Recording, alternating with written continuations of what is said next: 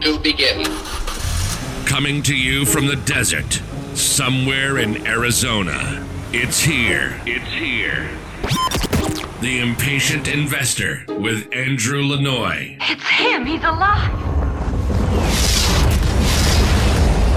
If you're looking for new ways to generate wealth and passive income, you're in the right place. You want it all, don't you? You're in the right place. This is the podcast for those wanting to take control and gain freedom through alternative investments. If you're following your mom and dad's investment advice, honey, I'm home. Yeah, this isn't the podcast for you. Do you know what time it is? Why, yes. Yes, I do. I know what you're thinking. This is going to be unbelievable. It's time for the Impatient Investor with Andrew Lanoy.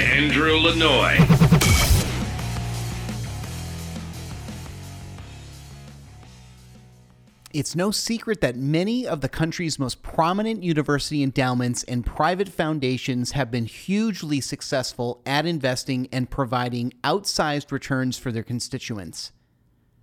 Their success is attributed to them allocating more of their investment portfolio to private investments, including non-venture private equity, venture capital, private real estate, private oil and gas and natural resources, and precious metals.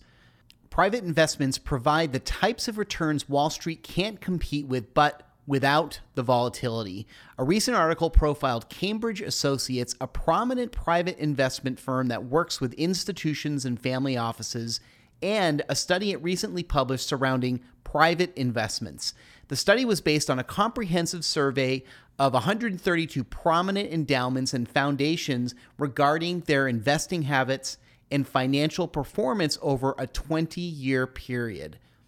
In its analysis, Cambridge Associates found that the top 25% performing institutions allocated at least 15% of their investable assets in private placements, and the top 10% allocated at least 40% to private placements. Among the best of the best, the Yale Endowment, which allocated 80% of its portfolio to private investments in its fiscal 2018 year, saw a return of 12.3% in a year when the S&P was down 6.2%. Its 20-year return through 2018 was a robust 11.8% compared to 8.6% for the S&P 500.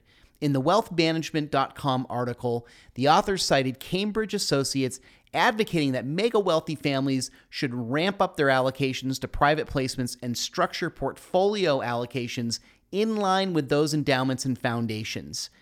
Cambridge Associates asserts that families with multi-general wealth may be particularly well-positioned to consider allocating 40% or more of their assets to private investments. Assuming these families have the requisite long-term time horizon, patience, and ability to act quickly, they stand to benefit not only from the potential higher returns, but also from the tax advantage nature of private investments. Life could get better after 40%. As a longtime advocate of and investor in private investments, I am in complete agreement with Cambridge Associates' advocacy of higher allocations to this investment class that not only provides above-market returns, but also acts as a hedge against inflation and as a buffer against Wall Street volatility. However, there is one point in the article that I take issue with, and that's the assertion that the vast majority of investors may not be in a position to invest that much in private placements, given the structures, lockup periods, and relatively high expenses. The firm concedes the recommendation makes sense for only the mega wealthy with the financial latitude to make the recommendation work.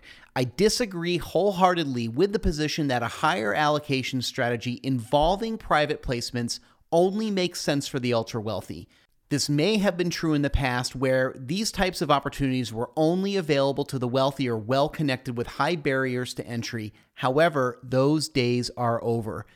Historically, private investments were the domain of the well-connected and affluent. Along came the Jobs Act and changed everything. Passed in 2012, with the rules finalized on May 16, 2016, the Jobs Act was a watershed moment in the history of private investments. Designed to help small businesses raise capital by easing the advertising rules and allowing for widespread crowdfunding, the Jobs Act leveled the playing field. Before the Jobs Act, the sale of securities in private companies were typically only accessible to the well-connected since advertising was prohibited. Now, through advertising and crowdfunding, private investment opportunities are available to qualified investors like never before.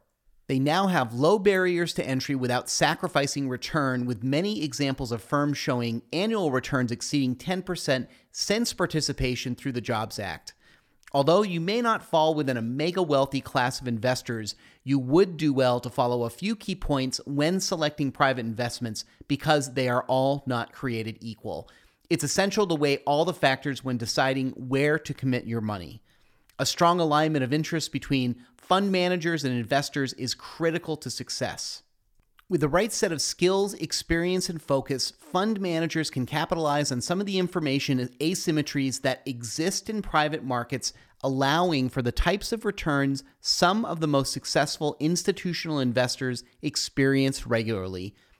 Unfocused objectives, mismatched skills for the specific investment class, and lack of focus can sink a fund.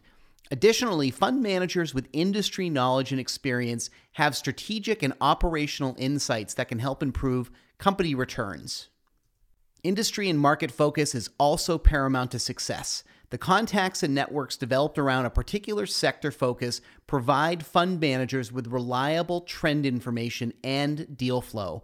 Unlike publicly traded companies that are beholden to the quarterly earnings report with public investors and manage accordingly, private fund managers are more likely to follow a multi-year strategy. To succeed, investors should go into private investing with a long view strategy. With typical lockup periods of 5 to 10 years, investors should be prepared to deal with illiquidity. Investors that don't rely on liquidity will reap the benefits. Private investments inherently prevent a major risk that plagues the public markets, the behavioral tendency to buy or sell at the wrong time. Illiquidity saves investors from themselves and allows fund managers to sell portfolio investments when attractive exit points are available and not when public sentiment dictates, which often leads to panic and pandemonium in the public sector. Private fund managers adhere to a natural sell strategy discipline, and during market downturns, well-positioned funds should be able to make well-timed investments. This is only possible with a long-term strategy.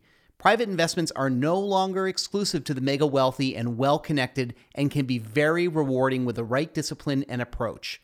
Thanks to recent legislation, these opportunities are available to more qualified investors than ever before. The opportunities are there to build generational wealth just like high net worth individuals. Just remember the essential key points to avoid the most common pitfalls, and you will be well on your path to enjoying true wealth building. This was The Impatient Investor with Andrew Lanoy. You'd do it again if you thought you could get away with it, wouldn't you? Visit theimpatientinvestor.com for more episodes, and be sure to share this podcast. Now, don't tell me you're taking all this seriously. No, seriously. Go share it and rate it on iTunes today.